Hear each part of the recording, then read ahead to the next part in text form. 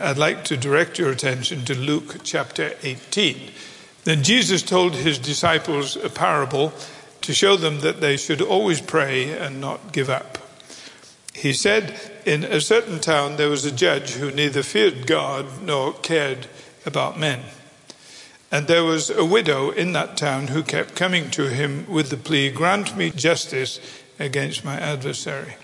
For some time he refused, but finally he said to himself, "Even though I don't fear God or care about men, yet because this widow keeps bothering me, I will see that she gets justice, so that she won't eventually wear me out with her coming."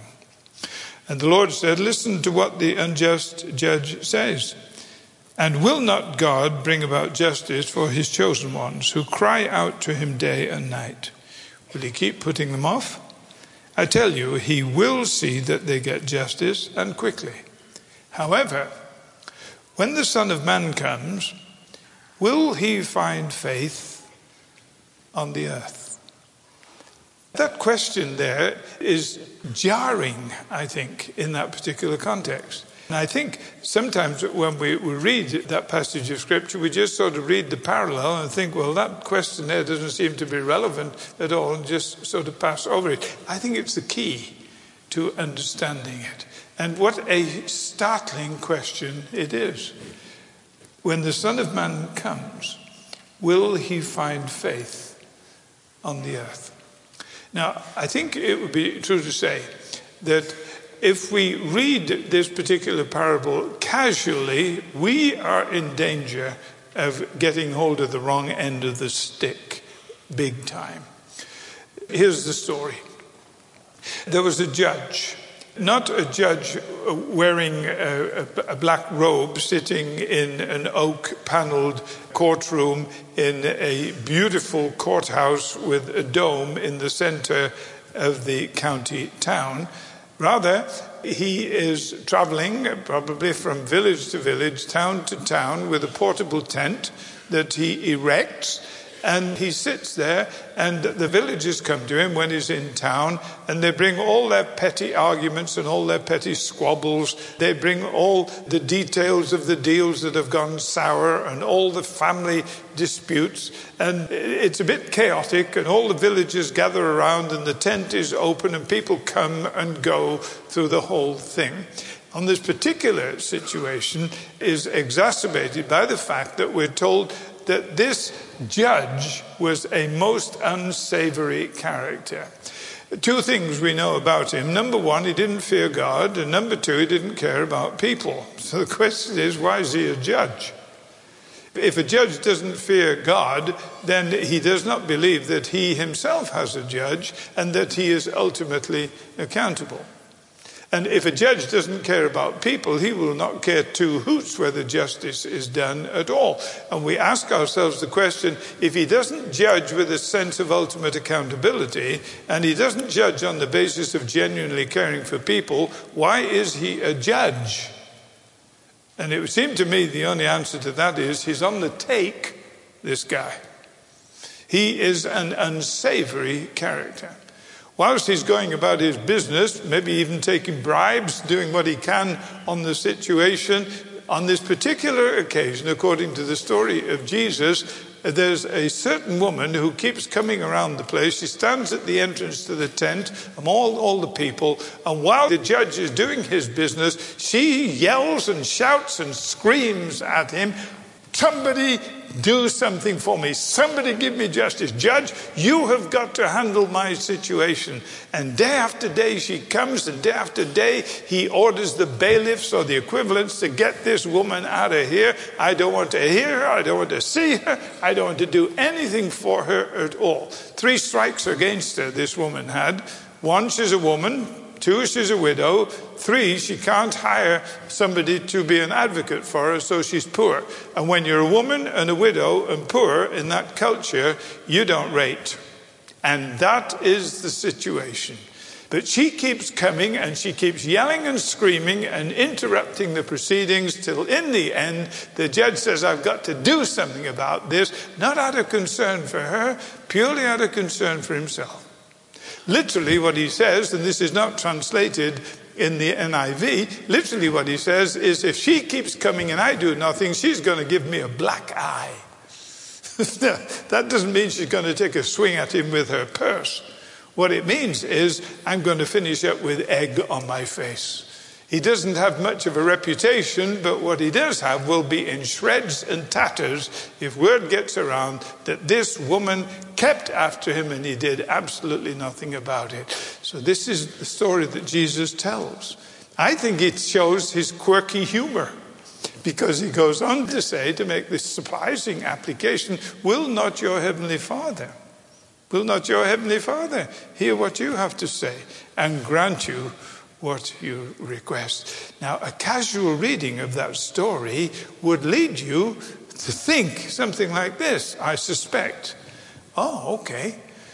God isn't particularly interested in what I say.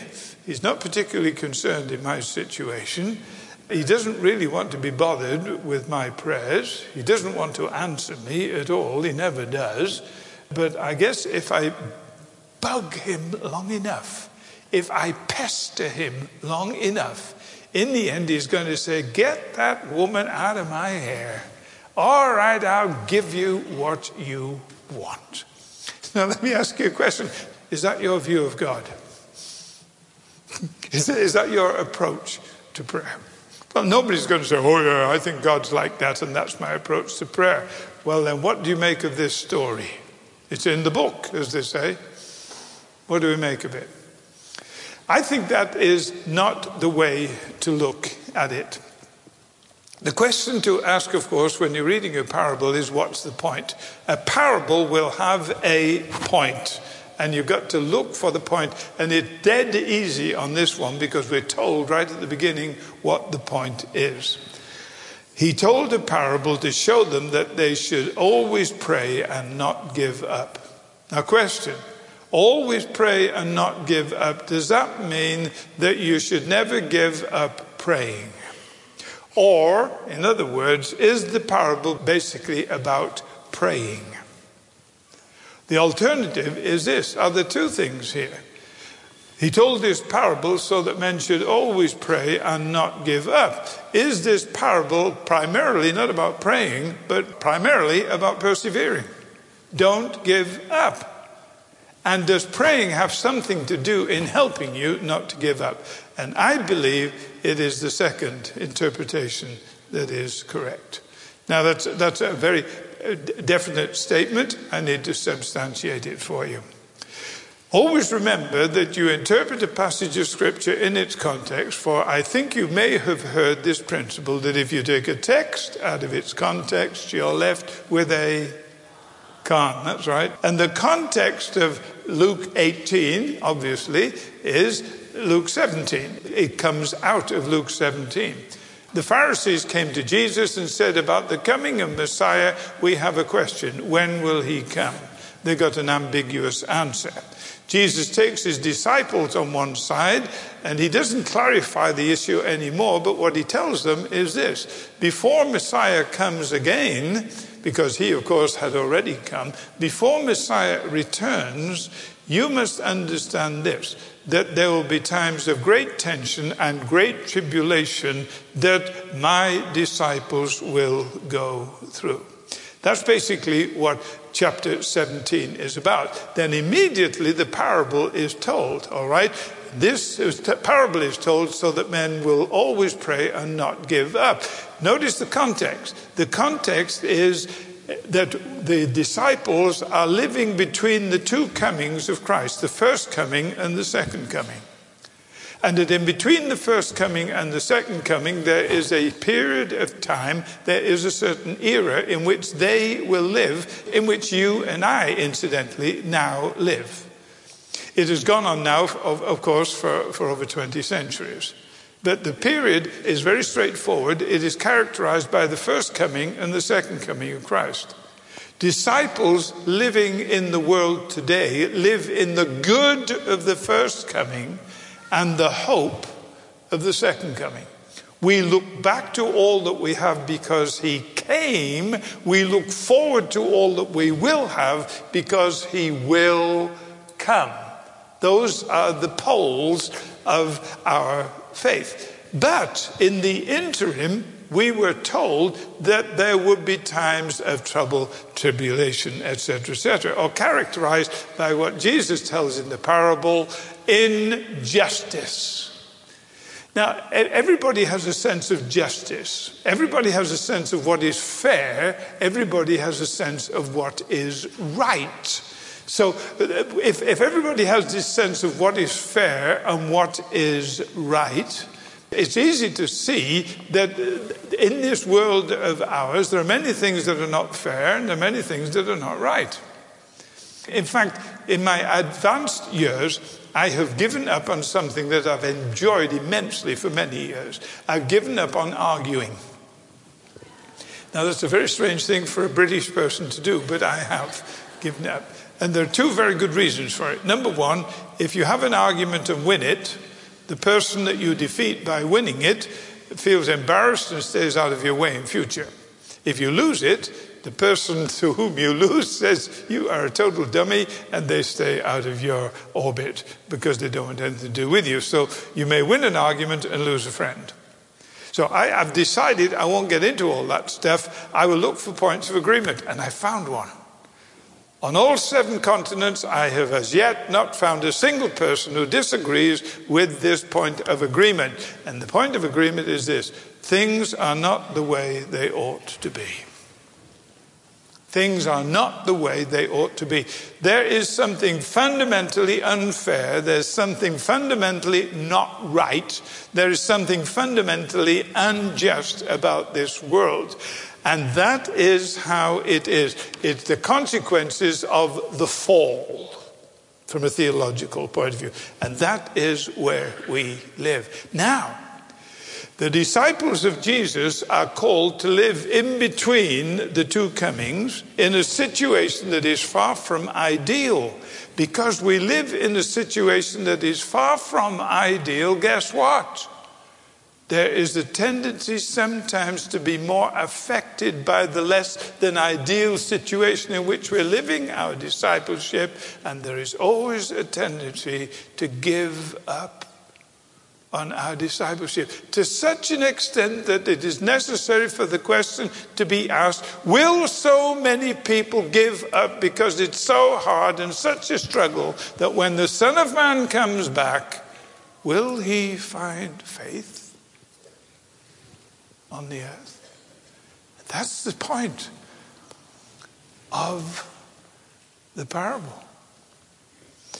Now, what's this giving up thing? What is meant by this? The word that is used in this particular parable has an etymological root that is interesting. Now, I understand that we can go too far studying the etymology of the word and arrive at the wrong answers, but there's a connotation here that's important. The etymological root of this word give up is the word for bad or evil.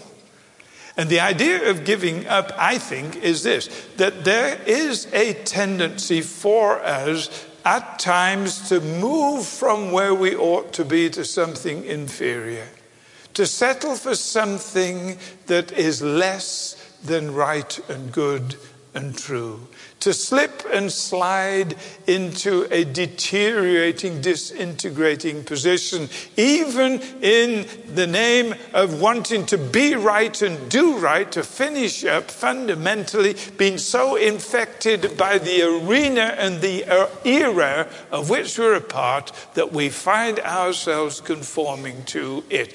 Giving up. Giving up.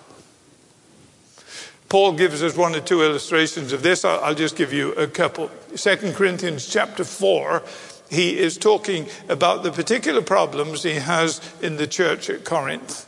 Some people have come in after Paul has ministered there. They are getting into character assassination.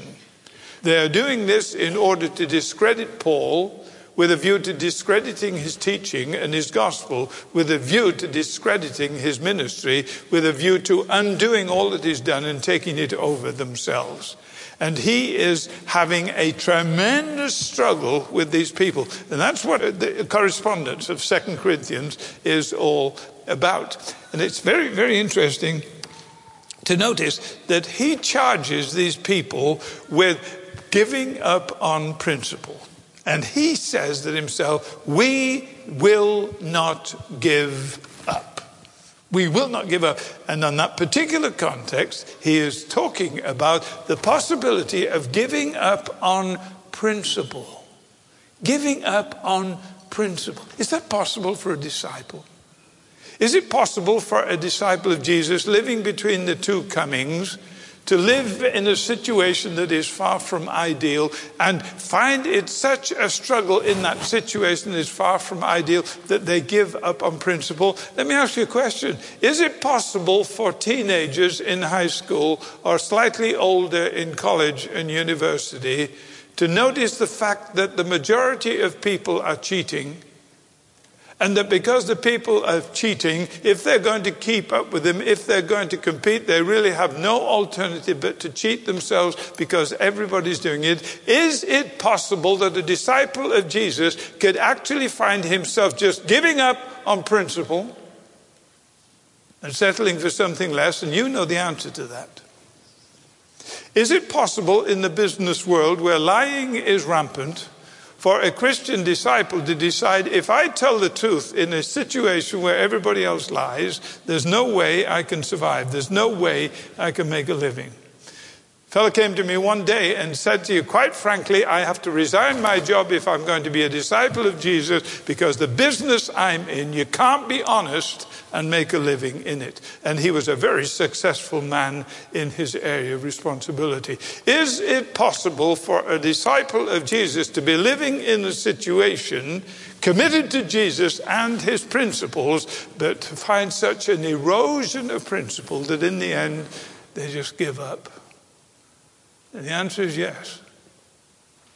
Is it possible for young couples who are looking around them and they see that their parents struggled in marriage, they're saying to themselves, we're not sure we want to commit to marriage, and lots of people have decided the sensible thing to do is live together before we get married, so that's what we'll do. We know it's not the way Christians should do it, but everybody's doing it and lots of folks are doing it, and so they give up on principle.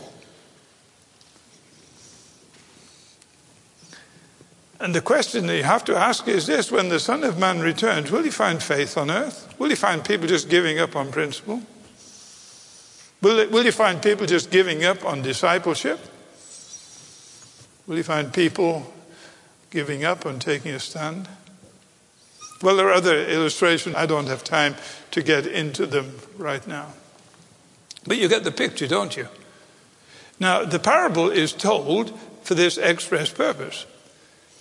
Given the situation in which disciples are called to live before the coming of Jesus, is it possible that the struggle could be difficult? Is it possible that people will give up? I told you that Jesus gave ambiguous answers about his return. What he did tell them was this. He said, you can be absolutely certain of this: I will come again. You can be absolutely certain of this. But I'll also tell you this: you won't know when, and you won't know where. So this is what I call the uncertain certainty. And this uncertain certainty is the arena in which we live. What we are told is that the coming of Jesus will be cataclysmic, that it will be sudden, that it will take people totally by surprise, that it will be irresistible, and it will be irreversible, and it will be irrefutable. That people will be ushered into their eternal destiny, some to eternal blessing, some to eternal condemnation. And it will happen, and we are not told when, and we are not told where, and we are simply told it will be sudden and cataclysmic. And it hasn't happened for 20 centuries. And so some people have not only given up because of the struggle of living in an arena and an era that is not conducive to discipleship, but others have given up because they're not even sure if it's going to happen anymore. Peter, in his second epistle, wrote about this. It's really very surprising. He said, there are scoffers abounding right now. This is 20 centuries ago, folks. 20 centuries ago, Peter wrote about this. And he said there are scoffers around, and they are scoffing about this idea of Christ coming again. And they're saying, where is the promise of his coming? Ever since the creation, things continue as they always did. Have you noticed quite a lot of people never talk about the coming of Christ? Have you noticed that there are a lot of Christians who never refer to the fact that the second pole of their spiritual lives is that they look back to the fact that he has come, and they look forward to the fact that he will return? Have you come across any Christians who don't really want to think about it? Could it be that a lot of people have actually given up on believing that he will return, and that they should be ready? That it will be cataclysmic, that it will be sudden, and that we are to be found actively on the job? This is why the parable is being told. Which raises a question, of course. If it is true that we should not give up, then how do we go about it? 8 miles from the centre of the great metropolis of London is a quaint little historic village called Harrow-on-the-Hill. Harrow-on-the-Hill is the site of many historic places of interest, including the famous elite boys' school, simply called Harrow School. Very elite, very expensive, very quaint, very historic. No fewer than 7 British prime ministers were educated there, including Sir Winston Churchill. Sir Winston Churchill loved Harrow School, not when he was there, but after he'd left. And one of the things he particularly loved about Harrow School was what is known as the Harrow Song Book. It is a book of more than 50 songs written by teachers of Harrow School, words and lyrics. And there's a tremendous emphasis at Harrow on musical education. So all the boys are required to learn instruments, and they are required to engage in choral singing. And there are times when the whole of the school is brought together and they sing out of the Harrow Songbook. On the 29th of October 1941, in the dark, dismal, dreary, dangerous days of the Second World War, when England was facing a very, very uncertain future, with the Nazi armies just a few miles away on the coastline of France, Winston Churchill went to an event at Harrow School that he dearly loved. It was the evening when the school sang the Harrow songs, some of which had been written specially for him. And on this particular occasion he went, and as they were singing the patriotic songs particularly, the old man was sitting there with tears streaming down his face. And then he was asked to speak to the boys. Now remember that he is the Prime Minister of the United Kingdom at this time, that he is the old lion who is standing up to what he called that jackal Mussolini and that crazy madman painter from Austria, Adolf Hitler. And he made his way to the podium, and he spoke for 4 minutes and 12 seconds. This is his most oft-quoted speech because it is most often misquoted. Some people say he only got up and said 3 things and sat down. That's not quite right. He said a few more. But towards the end of his speech, this is what he said. Now remember the days, remember who's speaking, remember where he's saying it. This is what he said. Never give up. Never give up. Never, never, never, never, in nothing great or small, large or petty, never give up.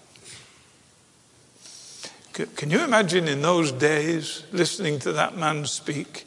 Can you imagine how those young boys must have felt the hair on the back of their necks rising? They are hearing the most stirring rhetoric. They're hearing the greatest challenge: never give up, because they are looking at an old man who doesn't have an ounce of give up in him. And he's making a nation discover they don't have an ounce of give up in them either. And that's what the Church of Jesus needs today. Never give up. Never give up. Never, never, never, never, in matters large or small. Never give up. Oh, I know his coming has been delayed.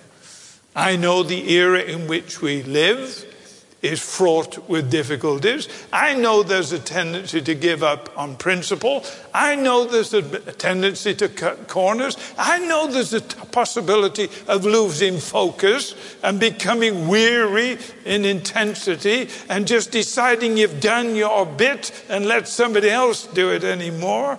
But the message is very, very straightforward and clear. Jesus told a parable and he said, men ought always to pray and never give up. And the key is praying. The key is praying. Now, Jesus, in this parable that he's telling, is not giving us a picture of God. He is giving us a caricature of the opposite of God. Is God the unjust God who can't be bothered with us and only answers us and gives us what we want because we bug him to death and try his patience? Of course not. What is God like? He is our loving Heavenly Father. And like a father, if we come to him as a boy and ask for a fish, he won't give us a serpent. And if we ask for bread, he won't give us a stone. Our Heavenly Father knows what we need, and he has promised. He has promised to hear the cries of his servants, his chosen ones, his disciples living in difficult days where there's erosion of their faith. He has promised to hear them. And are we like the widow who is poor and impoverished and totally without resources? Of course not. We have been blessed with all the spiritual blessings in the heavenly places in Christ. And are we like her without an advocate? Of course not. The risen Christ is at the Father's right hand, ever living to make intercession for us. So why would there be an ounce of give up in us? For the Father knows what we need, and he is totally committed in the end to bringing justice to bear, which means that this crazy old world that is not the way it ought to be, one day will be the way it ought to be when Christ returns, and that is the polarity that we look to. That is the objective that we have. We are living in the light of his irreversible, irrefutable, irresistible return. But we forget. We cut corners. We give up instead of praying. I'll give you a case study. Acts chapter 3 following. Peter and John heal a man. The people gathered around and said, "Oh, how did you do that?" He said, "I did it in the power of Jesus of Nazareth, who is risen from the dead." "Oh, tell us more." So he preaches the resurrection. It's in Jerusalem. It's not long after the resurrection. And the authorities are frightened to death that this message is getting out there. And so they grab Peter and John like the unjust judge and they throw them in jail without a charge and without a trial. Next morning they're brought out, put in front of the Sanhedrin, who questioned them. "How did you do this miracle?" Simon Peter, totally unabashed by the whole situation, said, we did it in the name of Jesus of Nazareth, who, if you may remember, a few weeks ago you crucified, but God raised him from the dead. And the people said, what an incredible statement from this young man. How in the world dare he talk to us like that? He's uneducated, he's unpolished, he is uncouth. And somebody said, yes, but he's been with Jesus, and it sort of rubbed off on him. Incidentally, we are spending much of our lives in the developing world among the uneducated, the untrained, the unpolished, the uncouth. who've been with Jesus, and they're dynamite. They're dynamite. And that's where the church is growing most rapidly in the world today. And so the people tried to shut up Peter, and they say, you must not speak in this name of Jesus, who you say rose again from the dead. And Peter said, that raises something of a problem, sir, because God has told us that we should, and you've told us that we shouldn't. Now we have a question for you. You're the Sanhedrin. Ought we to obey God or man? And he neatly put the Sanhedrin over a barrel, because everybody knows you obey God rather than man. So they could do nothing but bluster and threaten them and say, don't speak in his name again. And they kicked them out. So Peter and John go back to their believing community and they pray. Of course they do. They don't give up. They pray. And notice how they pray. It's wonderful. Acts chapter 4. Sovereign Lord. Sovereign Lord. It's who you pray to that matters. Sovereign Lord, you who made the heavens and the earth, the land and the sea, and all that is within them. You are the one who spoke by your servant David. And here they quote Psalm 2 that talks about the rulers rising up against the Lord's anointed. And they make application of it in their prayer. And they said, the rulers around here, Lord, rose up against your servant Jesus and they killed him. But you did have your determinate foreknowledge and counsel in this thing. And you were actually in control when they put Jesus to death and you raised him from the dead. Now that's who you pray to. You pray to the sovereign Lord, who is the creator of heaven and earth, the land and the sea, and all that is in them, who raised up Jesus from the dead, and who works out all things according to his determinate foreknowledge and counsel and eternal purposes. That's who you pray to. And then this is what they prayed. Now behold their threatenings. It's very difficult down here, Lord. Don't know if you've noticed. Keep an eye on this situation. And would you please get us out of here as quickly as possible? No, they didn't. They said, behold their threatenings, and please embolden your servants so that we may speak your word faithfully. Because they didn't have an ounce of give up in them. They prayed. Which is precisely what Jesus told them to do. Don't give up. Pray. And not surprisingly, the place was shaken, they were filled with the Holy Spirit, and off they went. And immediately, I love it, they got themselves thrown into jail again. God, however, had an angel who had graduated from picking locks school. And he went into the cell and he opened it and he got Simon out. And then, I love the sense of humor here. He locked the cell behind him. And then Peter said, hey, now what do I do? You got me out of here. Now what do I do? And this angel said, there's a whole crowd of people at the temple and they want to hear more about Jesus. So Peter goes off and tells them. And then the next morning, the jailer sent by the Sanhedrin to get Peter out of jail has a bit of a problem because he unlocks the cell and there he is, gone. And the cell was locked. So he comes back to the Sanhedrin and he says, sirs, I'm not quite sure how to explain this, but I put him in the cell and I locked it. And I went down there this morning and I unlocked it and there he was, gone. And it was locked. And I'm not quite sure how to explain it, sirs, but I'll tender my resignation if you wish. And somebody said, well, where is this man? And somebody else said, he's at the temple court preaching. Of course he was. Of course he was. There wasn't any give in him. So they hold him in and they beat him up. They beat him up this time. And he goes out from his beating up and he says, praise God that I was worthy to suffer for his sake. Men ought always to pray and not give up. The problem with the contemporary church is this: far too easily we forget to pray, and far too quickly we give up. And that's why the question is asked, when the Son of Man returns, will he find faith on earth? Very, very searching questions indeed. Remember, we are not a poor widow with no resources and no advocate. And God is not an unjust God who doesn't care about man. We are unbelievably rich in Christ.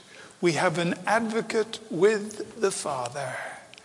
And we have a Father who is totally committed to putting things to right, ultimately, finally, when Christ returns in glory.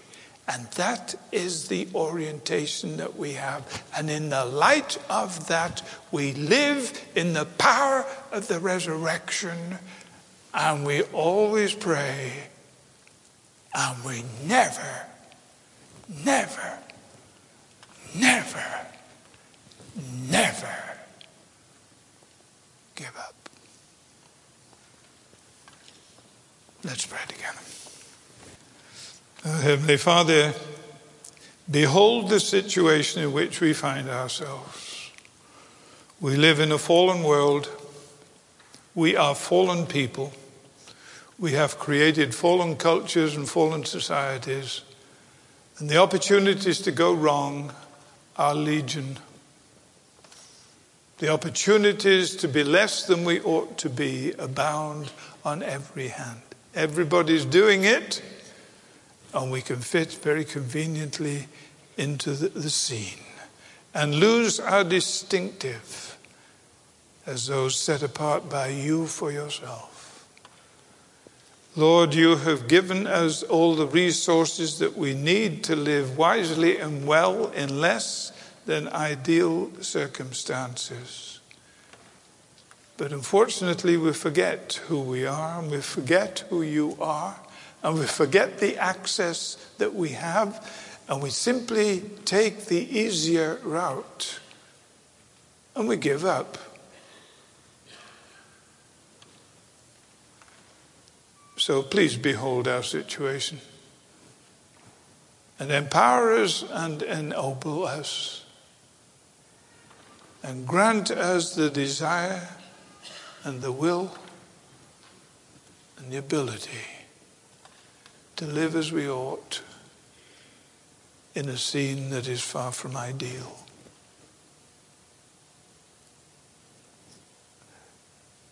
And we ask this in the name of Jesus.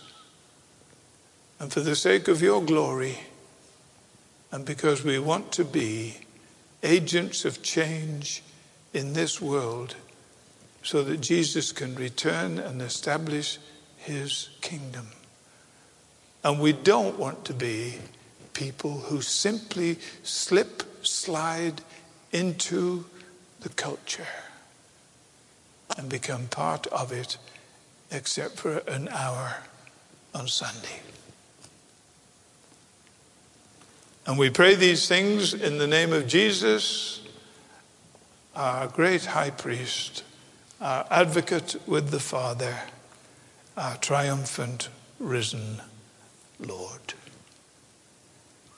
Amen.